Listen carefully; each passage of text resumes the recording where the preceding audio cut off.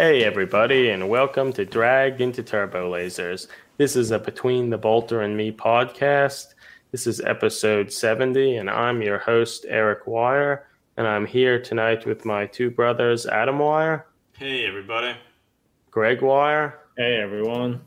And I'm also really excited to have our friend Dave on here as well, who people may know on Instagram by Unsupervised Darkness, or he also has another kind of handle on Instagram called like Dave by Dave or Dave X Dave, where he has a lot of his cool art and whatnot. But yeah, hey Dave, nice to have you here. Hey, thanks for having me.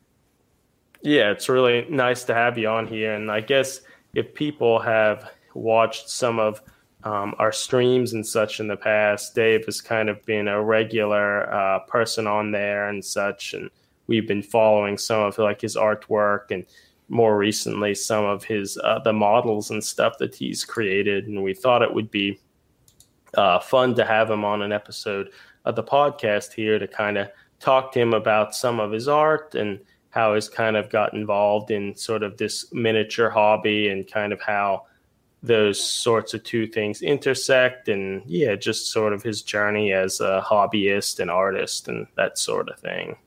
But I guess with that, maybe we can just sort of get right into it. And would you be able to tell us kind of a little bit about yourself and kind of some of the art you do, and then how that sort of led into this miniature hobby? Sure. I've been making models since I was a kid. Just cars and typical teen building stuff, and then later on I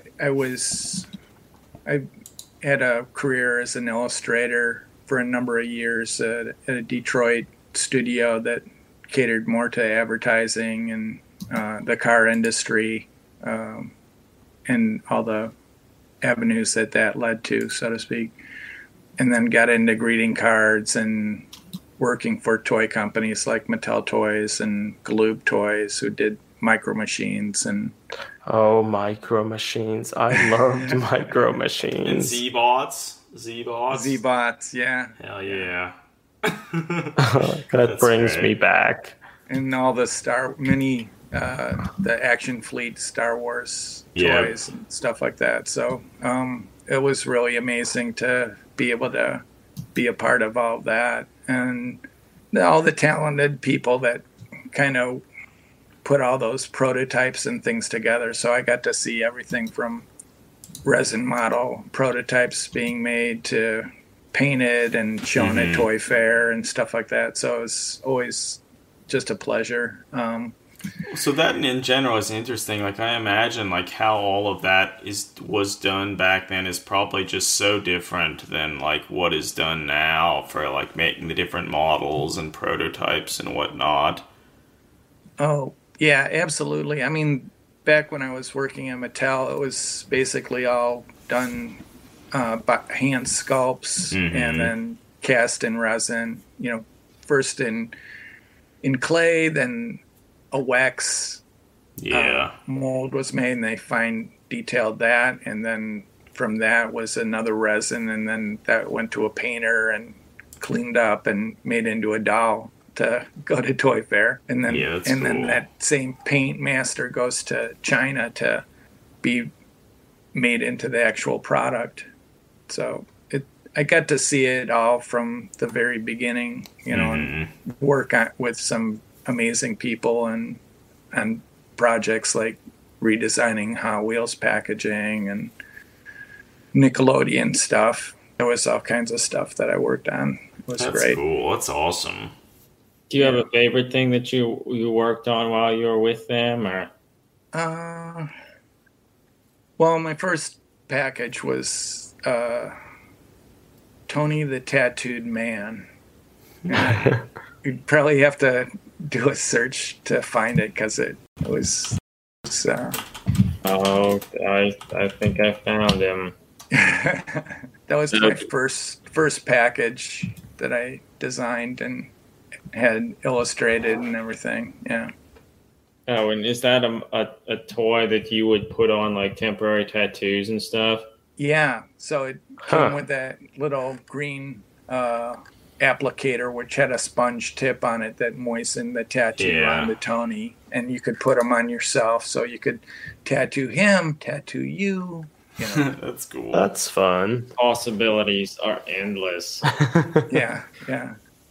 So the marketing aspect of this was tough because it was going up against a 36-inch stuffed Hulk Hogan doll. Wow. So it had to compete. So I made Tony's face bigger than the doll's, the Hulk Hogan's thing. So imagine a wall of these angry faces looking out at you from the toy shelf. So it was. Well, if only Tony looked like Henry Rollins and the amount that you would have sold. Sure. You could put on tattoos on Henry Rollins, search and destroy on his back. Right. Well, throughout when you were kind of working at Mattel and some of these things, like during that time, did you kind of do some of your own art and stuff as well? Yeah, there was times that I would do just my own models. I would still go for 3D. I'd sculpt my own pieces and just paint them up and things. So it was nothing like miniatures that really just. I was just blown away. At first, I was like seeing them on Instagram and how they look giant. You know, they're so well painted, and the talent that goes into these things is just obnoxiously brilliant. And so, yeah, these are more of my sculptures that are being shown here. This is I like more Catfish a lot. The toys that I made. There's the bird with the guitar. Yeah, so those, and just seeing the actual, then going to a hobby store to kind of check it out and seeing how small these things are, I was just like blown away. It made the talent level go right through the roof for me. I was just like, I'm not worthy. Yeah. No, I mean, I know every time, like even some of the models that like I've built and painted and stuff, most of the time if I ever look at them, it's on like the internet or Instagram or something, and like I still sometimes surprise myself going back and looking at them like, wow, these are a lot smaller than I remembered. And like I think just in general it's hard to appreciate a lot of what goes into it unless you actually see the real things in like person and stuff. So like I feel a lot that can be gained from looking at the stuff in person, really. Well, I think in art in general, sculptures are cool because like the scale is such a major element of them, and like the textures on them and all the materials used are such like a major element to like kind of how you experience it.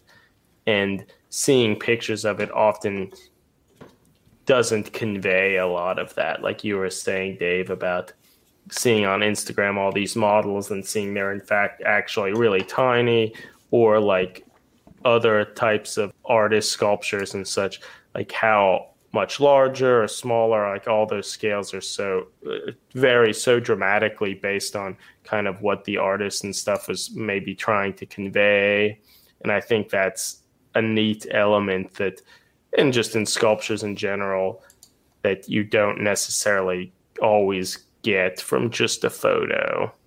But yeah, so like, yeah, on your Dave X Dave, you have lots of cool watercolors, other paintings and stuff, as well as a bunch of different sculptures and whatnot. Are they from more like recent developments? Is that from portfolio you've put together over the years? Yeah, they're more just pieces that I've had in different gallery shows back when I used to do that kind of work.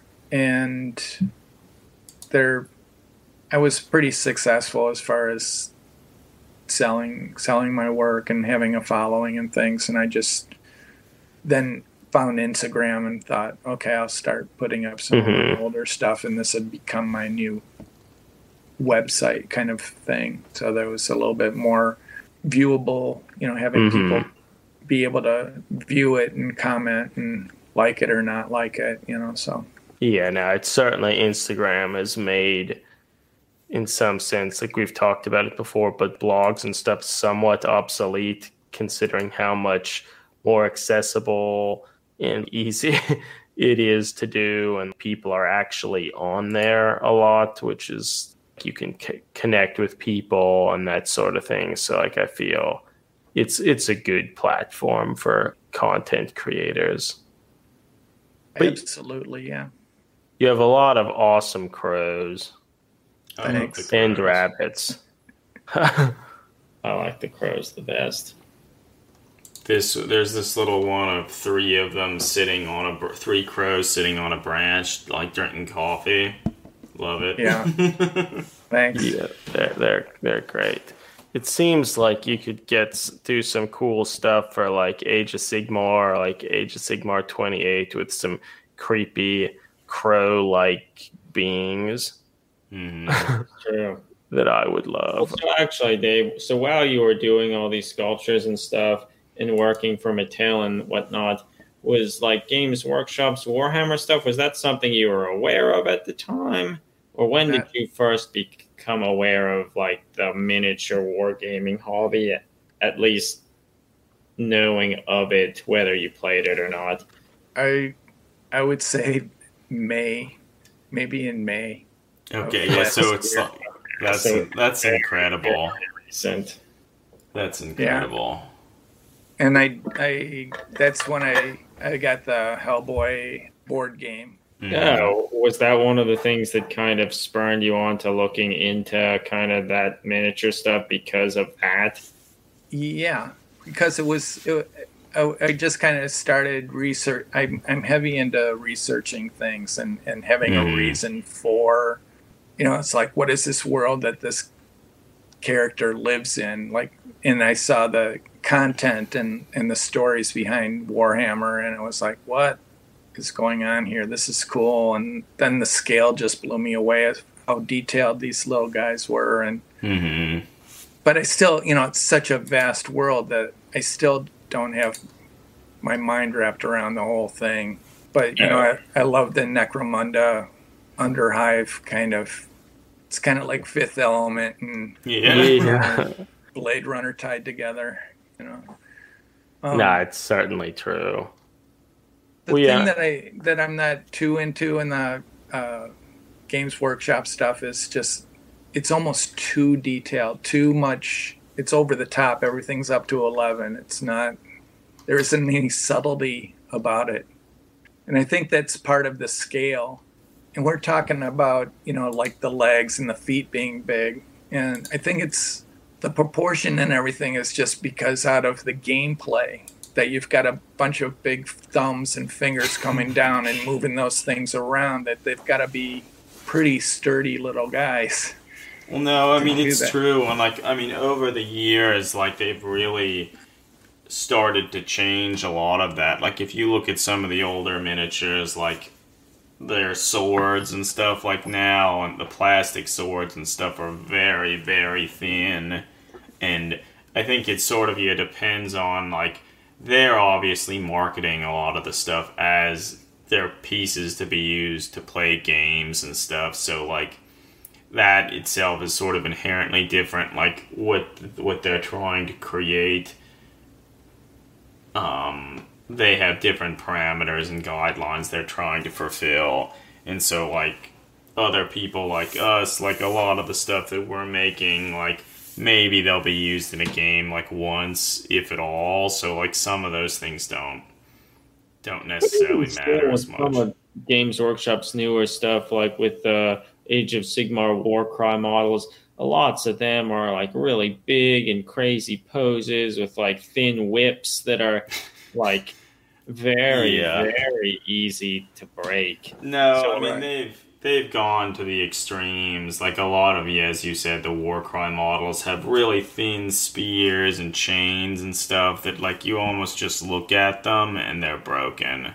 For Games Workshop, of all their sculptors, my favorite sculptor is has always been Brian Nelson, and he, I think, is always very good at kind of sort of like drawing a line between like simplicity and complexity, and like a lot of the sculpts and stuff he does, there's always a lot of detail and stuff in them, but the balance of that is often a lot better, and oftentimes the models sort of come across as looking pretty simple compared to like some of the other ones, but like he has a great sense of like composure and how to kind of like achieve like a general feeling or something. Well, because I think, yeah, as you're saying, Dave, yeah, as the models, sometimes they just try to cram too much detail and stuff on it that they can sometimes can look a little cluttered. It's almost just like, oh, we want this to look cool. Like we want to impress people with our ability to sculpt or create these models, and it kind of maybe doesn't necessarily add that much to them. Right. Too, like also now that there's so much 3D printing and stuff, since you're designing it on a computer, you can make stuff super fine, but that doesn't necessarily mean it will actually like print well. Right. Yeah, I mean that's the thing, is that it's got to stand on its own kind of a thing with a base. You know, the balance has to be right and stuff. And I think that Game Workshop has a lot of animation to their sculpts. It's just like, and I think that, you know, just listening to the podcast and YouTube here is that the feeling I get is that I'm all for the realism of the figures and how does that really relate to the gameplay and what is this world that they live in, and you know, are they really taking all this stuff off to use the restroom, kind of a thing? Yeah. To, you know, and to just put it into more of a realistic realm of how are these guys really performing and moving. Until I did see, which was kind of a revelation for me, was a video or from a game. I guess there was a video game of 40K. Oh, like Dawn of War and like Space Marine. They've made a bunch of video games over the years. Right, yeah. So I was just wondering, that kind of answered a lot of questions as far as like visualizing how these guys would move and be in that world and with the jetpacks on and how they fly around and burn to themselves to death. You know? Also, it's often interesting. Like, I mean, it's hard. Like, if you go and like look at like Space Marines and stuff and Space Marine armor, for instance, like oftentimes a lot of the different armor designs they kind of look right in just that single static pose that you have. But then as you think more about it, like now if they were actually like moving around, could they really do that? Could they actually like shoulder their weapon? Could they like, and so like there's a lot of stuff that you kind of just don't think about. Even like the newer Necromunda models, like some of their like armor and stuff where like their thaw is like attached to their like waist and stuff. Some of the placement of the like armor plating is just so weird to the point where like they probably really couldn't move around in it for the most part. And just like a passing glance at it, it's like, oh, that looks great. Like, yeah, but yeah, I don't know. There's a lot of stuff that you could consider and think about, and I feel oftentimes it's just kind of like what you as like an artist really want to do with whatever you're working on. Like if that's important to you, great. If it's not, like that's fine too, really. It took the three of us 15 years regular regular Space Marines have really wonky anatomy. Sure, realized that the Terminators had wonky anatomy and that their shoulders were at their ears. But somehow it took us years to realize it. You know what? These regular Space Marines don't have abdomens. And now that's all we talk about. Yeah, we're talking about it again. Well, sorry. The thing is that I see that point of view, but at the same time, they're so small that they look great at 5 feet away from you, or whatever the metric is for that. But so you can identify everybody, and then. But I'd still like to understand the whole rim lighting everything and outlining things, and I think that it's like to show off the GW sculpt, or is it to, I don't know, just drive you crazy trying to... Oh yeah, I think that is a good point, because I think a lot of the newer models, I think they're always well painted on the box art and such, but I feel oftentimes like they have a prompt that they want to do the finest edge highlighting on everything.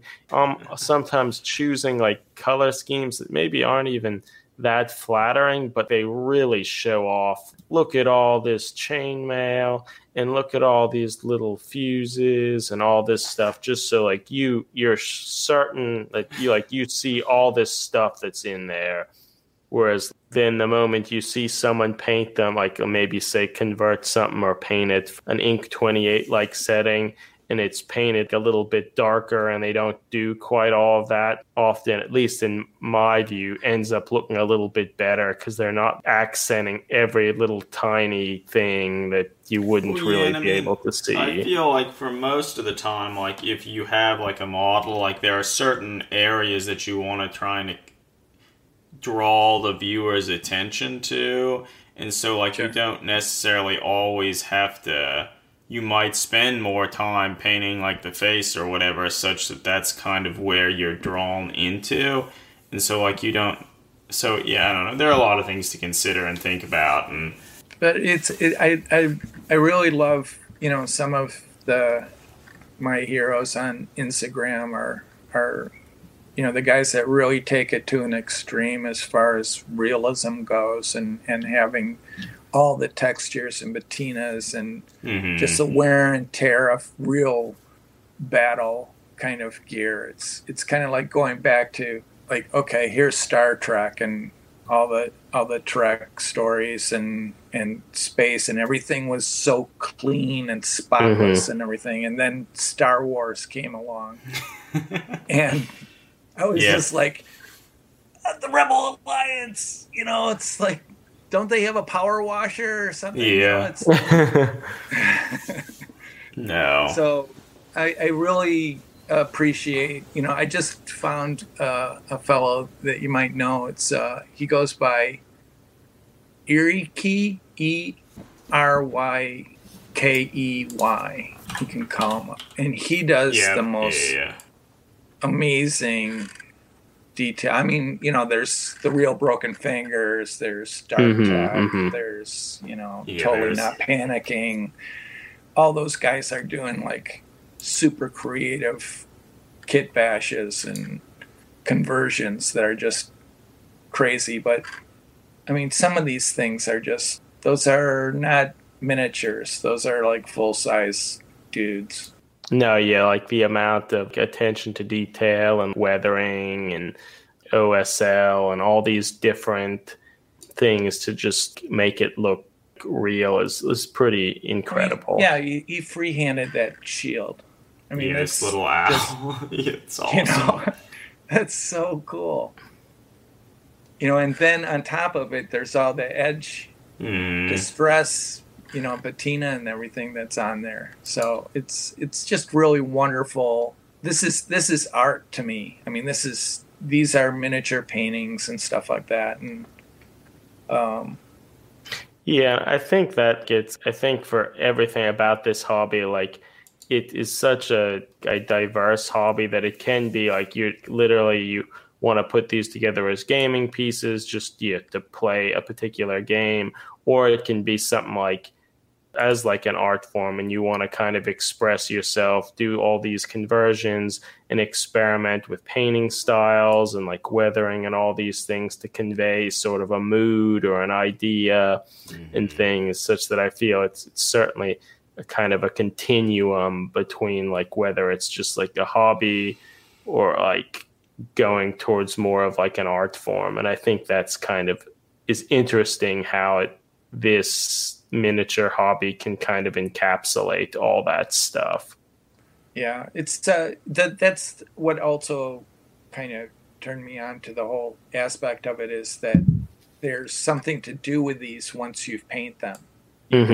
You can play a game with them. You can, create stories around them. There's a whole world that is available. It's like, Mordheim, seems to be even based on one thing, but it's been elevated into this other subculture that's not even supported anymore, but except for by fans. And that's how I, found Anna's work.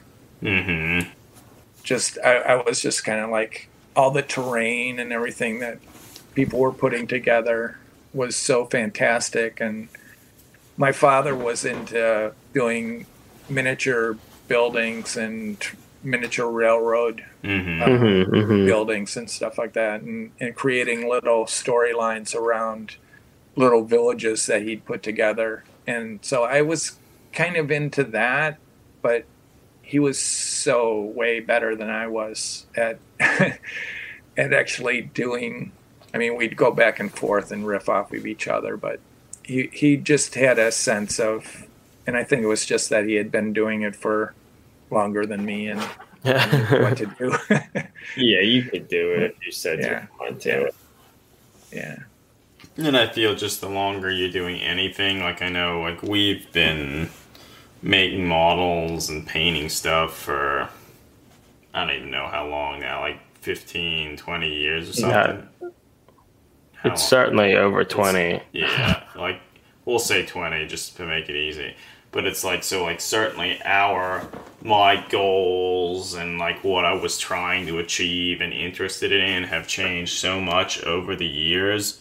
So, and I think it's, in that sense, it's kind of neat that there is a lot of room for essentially anyone coming into it to like essentially really do whatever you want with it, whether you're trying to play like the game or you're using it as a way to like express yourself as kind of like an art form.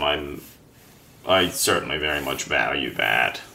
I guess I think it's kind of neat that you mentioned that the Mantic's Hellboy game and maybe even like Hate and some of these Kickstarter board games and is actually like kind of been an avenue for people to kind of get in the miniature wargaming and converting hobby and such. And I think that is something that probably a lot of people are now kind of getting exposed to it because of that. And I think that's kind of a neat thing to hear.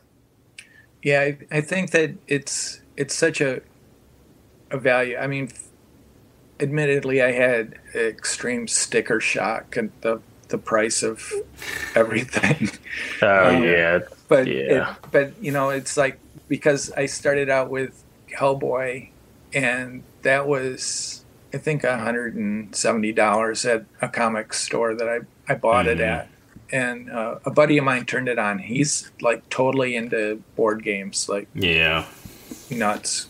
Cody, thank you for getting me into this, But spending $175 on a board game that comes with everything that you need, and then you paint the figures, you get hours of pleasure out of painting the figures. And then you go to Games Workshop and it's like $35 for 10 guys, or $40, or $35 for one guy, depending on the detail. Yeah, it can be hard to...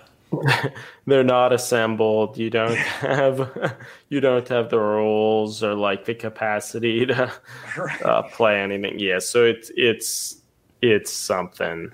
Yeah, but I mean, it's cool, and I think that's what's appealing to me is like seeing what everybody's doing with the kits. You know, it comes with so much extra stuff as far as a single kit comes with, 10 guys, but then you've got all these extra parts that you can customize each guy. It's not, having, like a box of Army Men or something like that. They're really interesting, cool figures. Yeah, no, certainly. Well, I guess with your kind of experience in like the creating toys and such and doing like your own sculptures and painting and whatnot, like how does that kind of influence your more recent work on models and such? And how does that sort of translate into those things? And now that you start, assemble and paint some of these models that are, as you kind of mentioned, so small, like how do those all kind of equate together?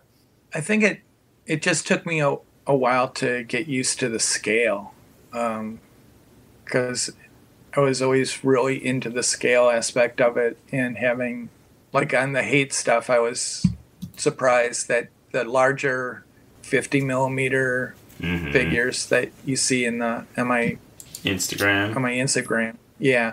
The little skulls are the same size as the 28 millimeter guys. So it's like really kind of completes the scale aspect of it. A lot of these things, like the scale's all out of whack as far as, and we've talked about that on other episodes of your show.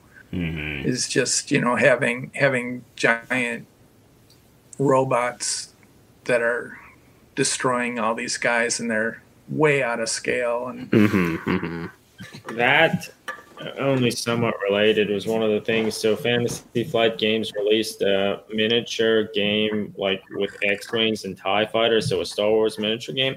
And like maybe the most appealing thing about that game to me was that they made sure everything was scaled properly. Yeah, and once you have the scale down, you just can run with it, and you're relating to the paint jobs relate to each other. The rust, corrosion, and all that kind of stuff all goes together. And the dioramas, I mean, some of these guys are putting the same, like grass that looks normal on a giant robot, for the diorama, and then they put it next to the figure, and it's like it should be up to his waist. Yeah.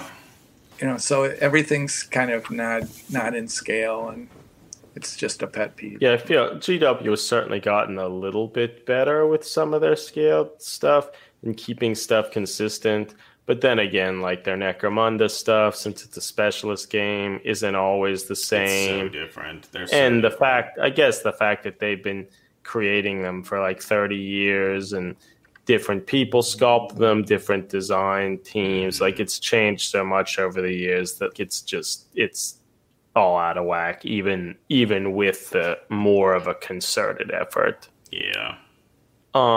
When like painting some of the miniatures and such, like what sort of paints have you started to use, and have you considered using any of like the other paints you've used for some of your other miniatures or paintings and stuff in like a miniature context? Yeah. So I use primarily scale 75 is my kind of go-to because it's so matte, and I love the matteness. And I was watching some videos, and people were saying it's not easy to use, and you might not like it. And I'm like, it seems fine to me. And and those I have to mail order. Yeah, or buy online, which. Yeah.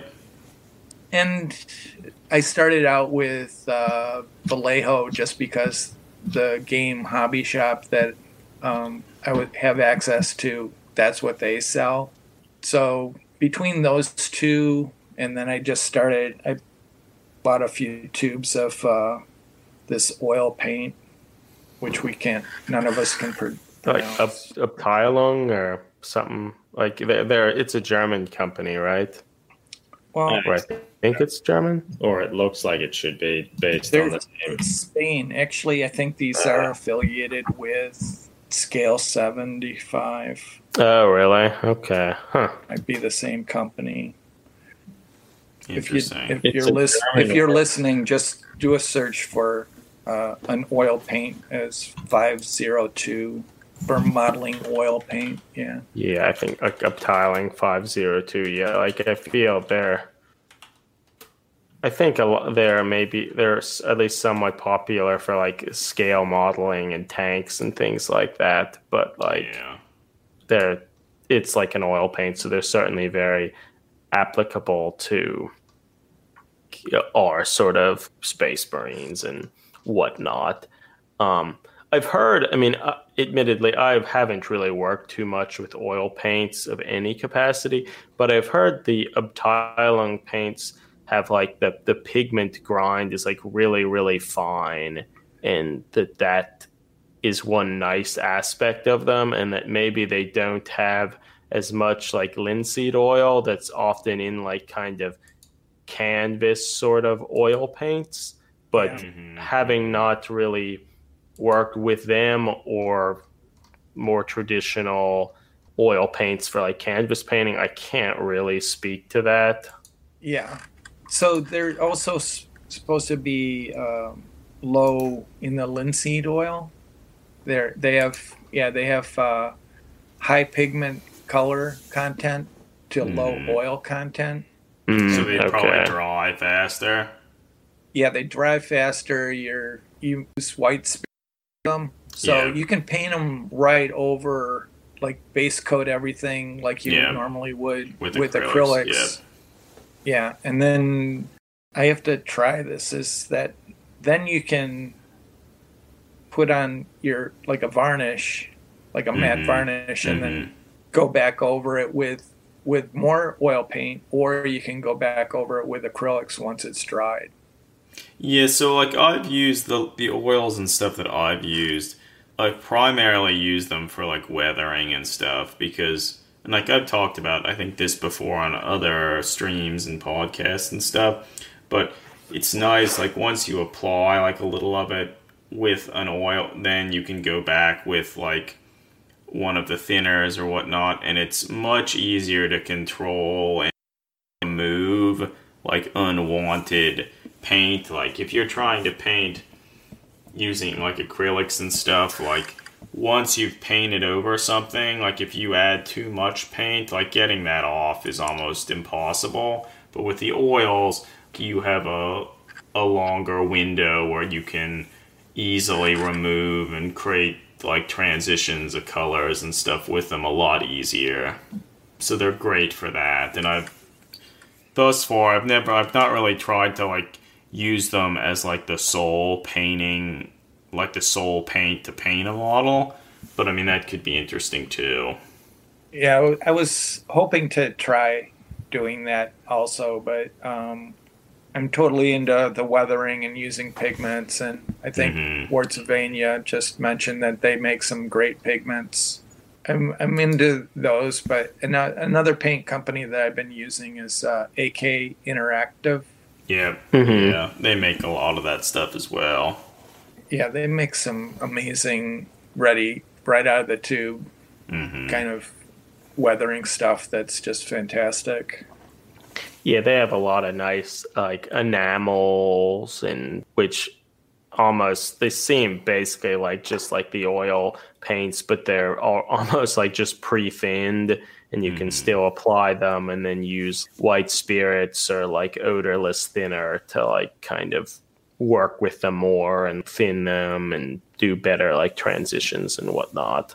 Well, so this is like getting back to something you mentioned earlier. You said like the Scale 75 paints were some of the initial ones that you were going to and using. And I know for me, like over the past maybe 2 or 3 years, I've started to use a lot of their paints as well. And I also really like them, mainly because of, as you said, how matte they are.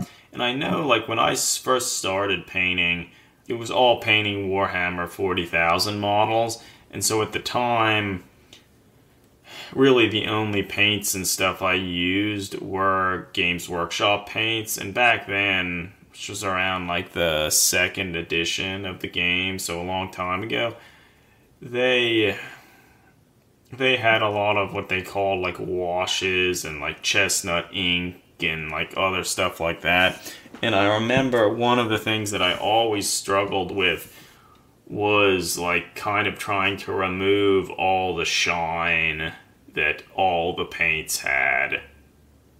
But yeah, so like I remember like what I almost wanted most out of any paint was for it to be matte.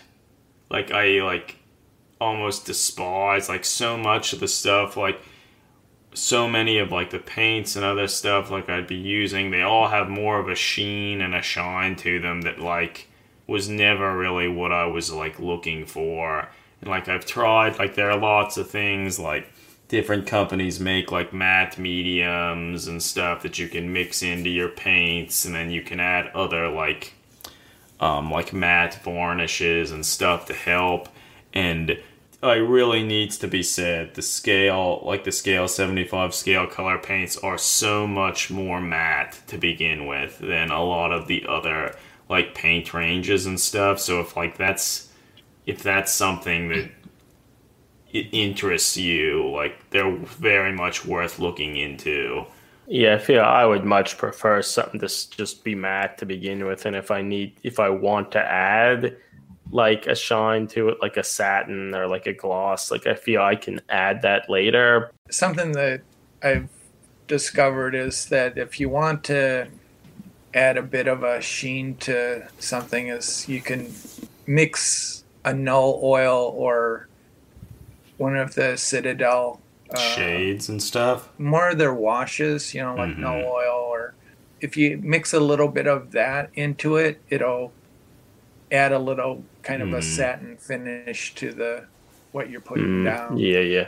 Well, they even have a gloss version of most of their shades.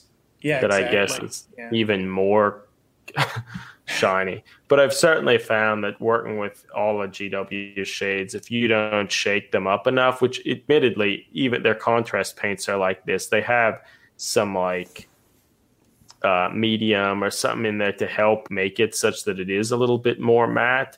And if you don't shake them up, the contrast paints of the shades, you can often get pretty variable results in which like they'll be super shiny or not. Yeah, right. So I feel it's something you have to be careful with. Fell into that one, yeah. Which admittedly, the Sister of Battle that I've been painting and such, like the red is kind of shiny, and I think it looks like kind of nice for their armor because it has like almost like a slight lacquered look to it. Yeah. But in a lot of circumstances, if it wasn't supposed to be like that, I wouldn't like it.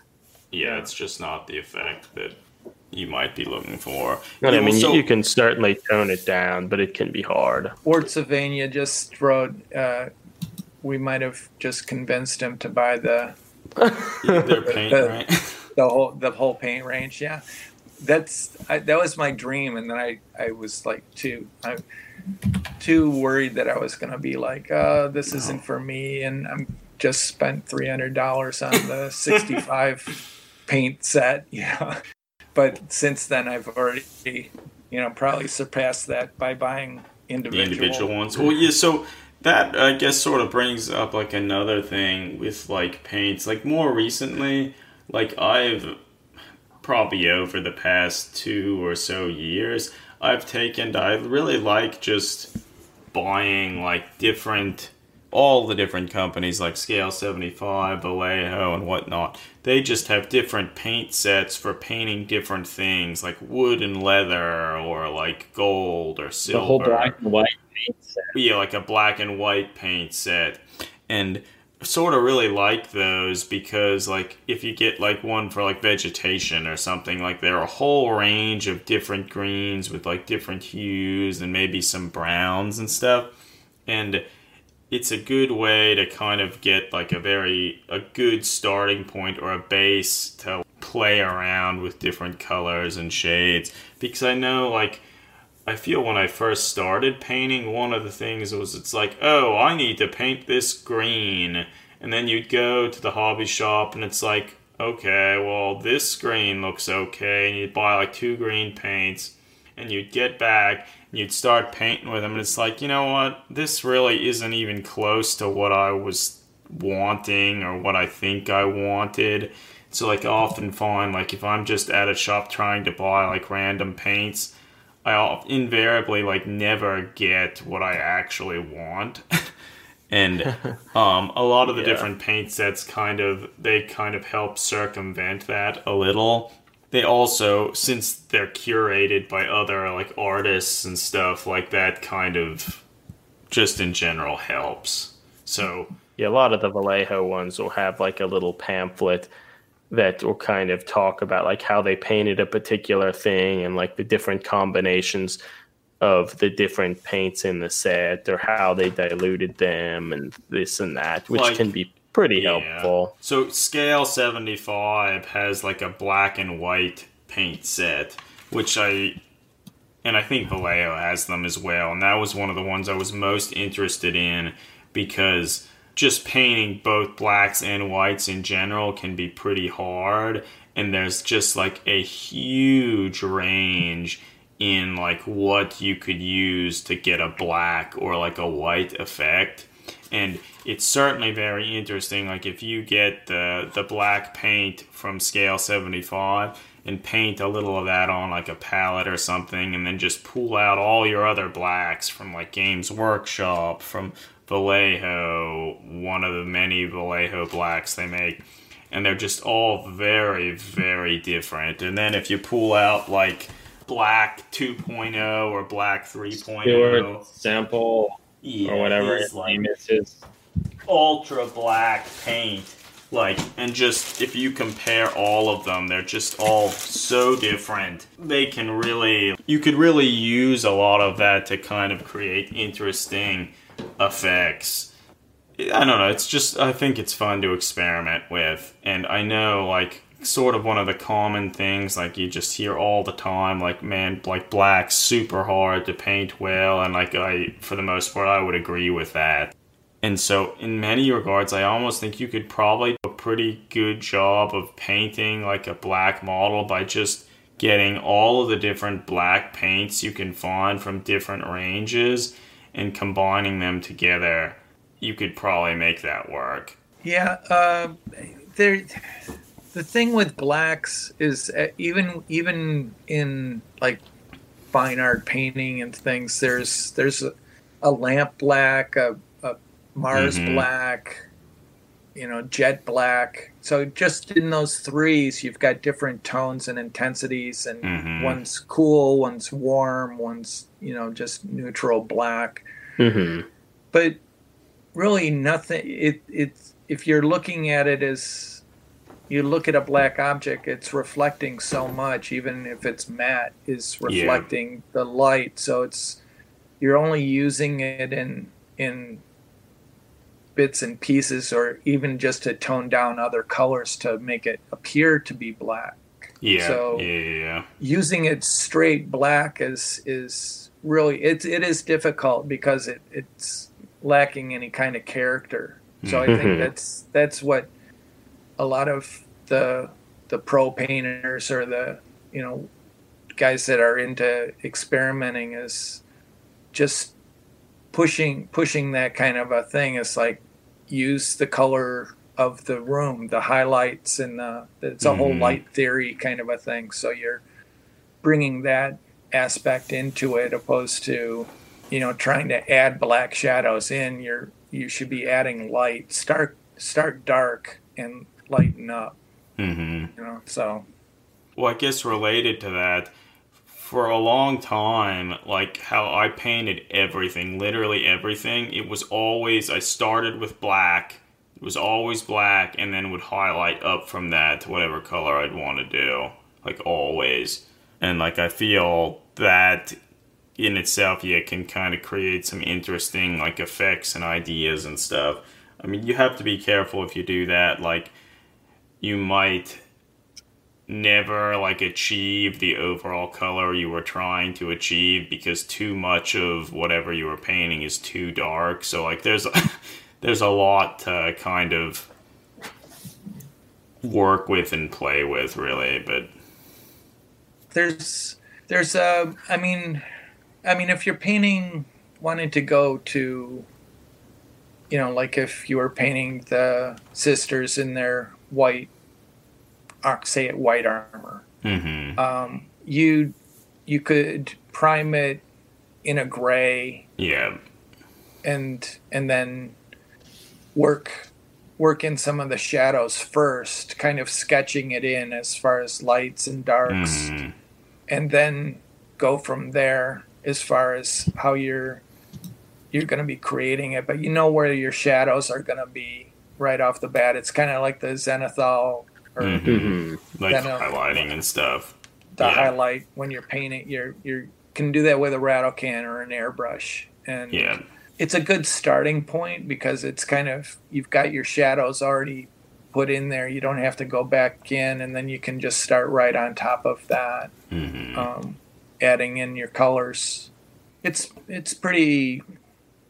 Every figure that I do, every mini, it's always a learning experience for me because it's just so new, and I really just have to remind myself to just push it. Don't, what would happen if I did this color, with this color, it's like I'm not using any kind of a guide for any of the stuff that I'm painting. It's just kind of like, seeing other people's work. And it's, of course, I'm not like having that on my computer while I'm painting or anything like that. It's more like just registered in your brain, and then go from there, and you then create your own look and style. Yeah, very much so.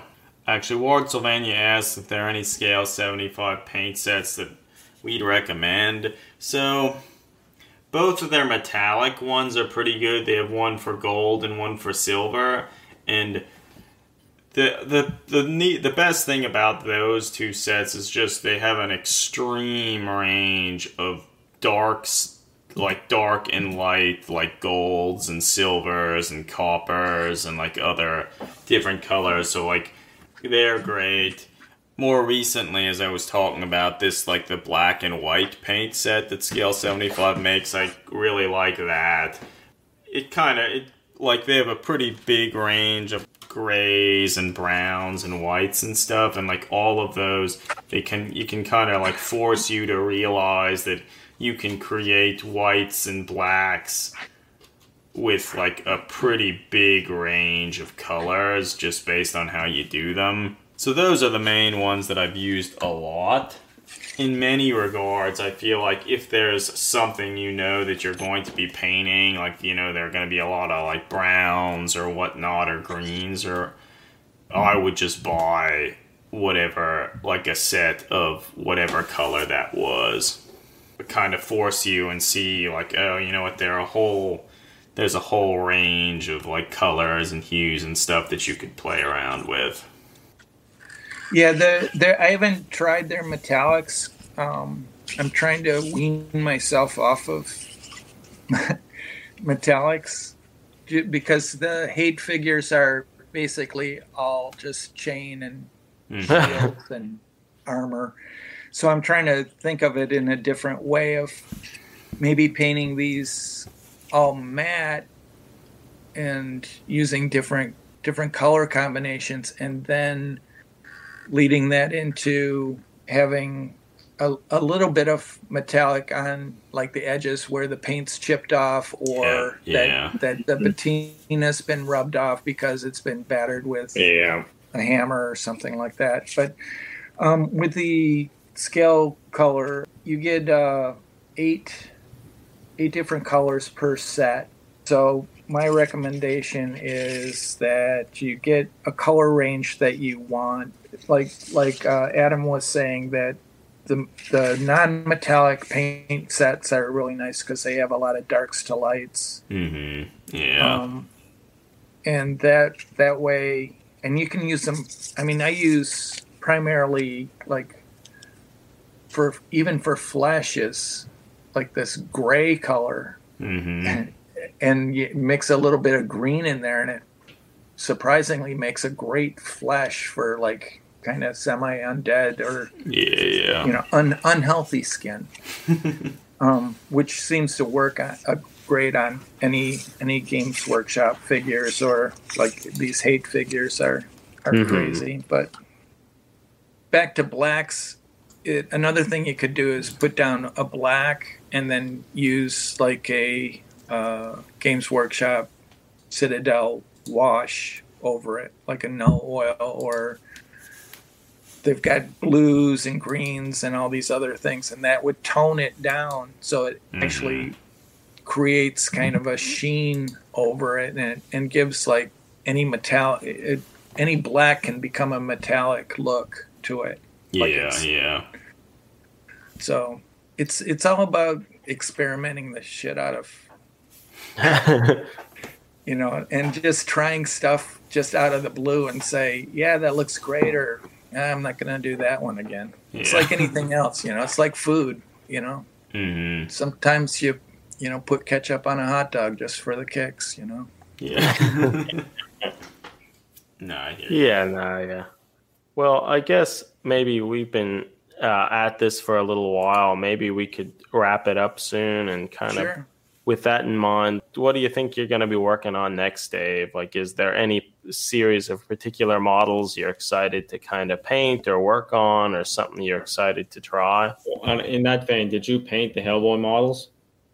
I started them. Okay. I haven't posted them because they were like the first things that I started painting. Yeah, I understand that. But I'll be posting those soon. I've done some. Got a box of them somewhere here. No, it's the gorilla, the zombie, like gorilla dude or whatever you'd say. Right. Yeah, that's cool. From what I recall, the Hellboy models were pretty cool looking. Yeah, I feel like and it's neat that they're more akin to the Mignola artwork and such. Right, they did a really nice job with the sculpt. Or all like the BPRD members, like, did they make them too? Yeah. So there's Liz Sherman and Abe and Kraus, or was that his name? Yeah, Klaus. Was one Roger? What's the name of Roger. the ESP guy? Yeah. Or one's like the Homunculus. Oh, that's Roger. That's Roger. Roger and Lobster Johnson. Yeah.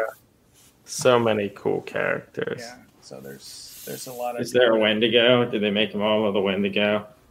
No, they've got Baba Yaga. Yeah. On a big tail. Yeah. So, yeah, those are they're screaming to be painted with. But the thing, you guys kind of got me going on the GW Games Workshop figures and just the kit bashing. That was so much fun doing that figure. I was just like blown away. Bone Reaper. The Bone Reaper, yeah. That's is certainly a fun aspect of the miniature hobby, in particular with Games Workshop, since they have such a wealth of models.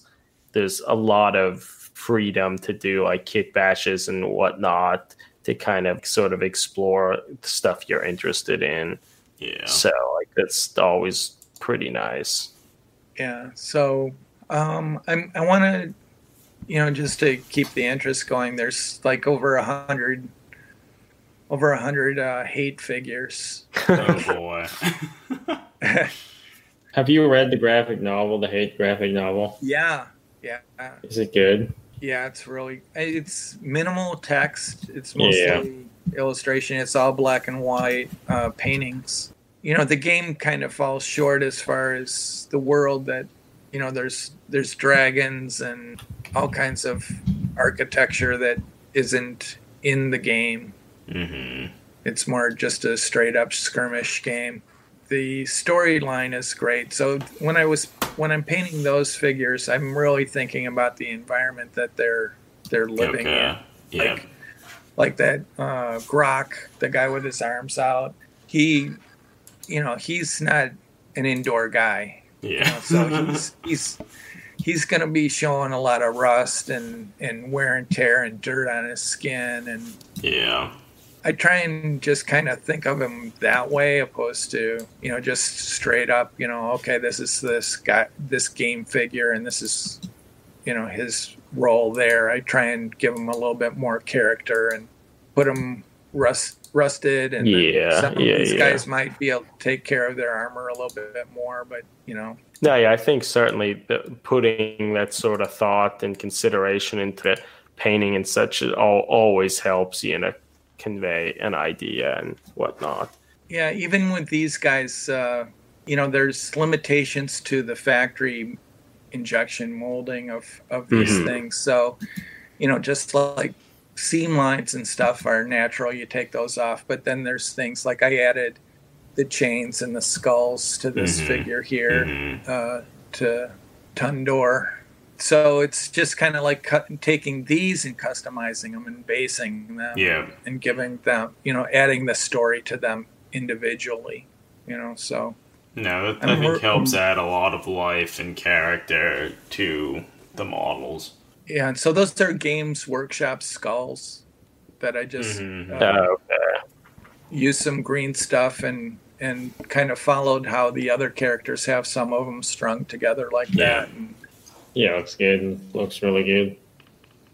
And this guy's kind of a sample room of armor. I think that he's collected a lot of armor off of a lot of dead enemies, and he's just, this works, and so he's not too thematic as far as colors go or anything like that. Yeah, well, no, he looks good, and I'm excited to see some more of the models painted and some additional the Hellboy stuff, and also maybe some more Games Workshop stuff. Yeah, well, I guess maybe we should wrap this up then. Yeah.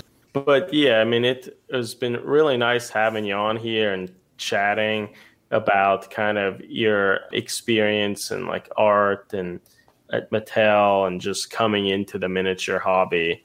It's always good to hear other people's perspective. And certainly if anyone isn't following Dave, to give him a follow at unsupervised_darkness and Dave X Dave, which we'll put those in the sort of the comments or the description below if you're not, but certainly.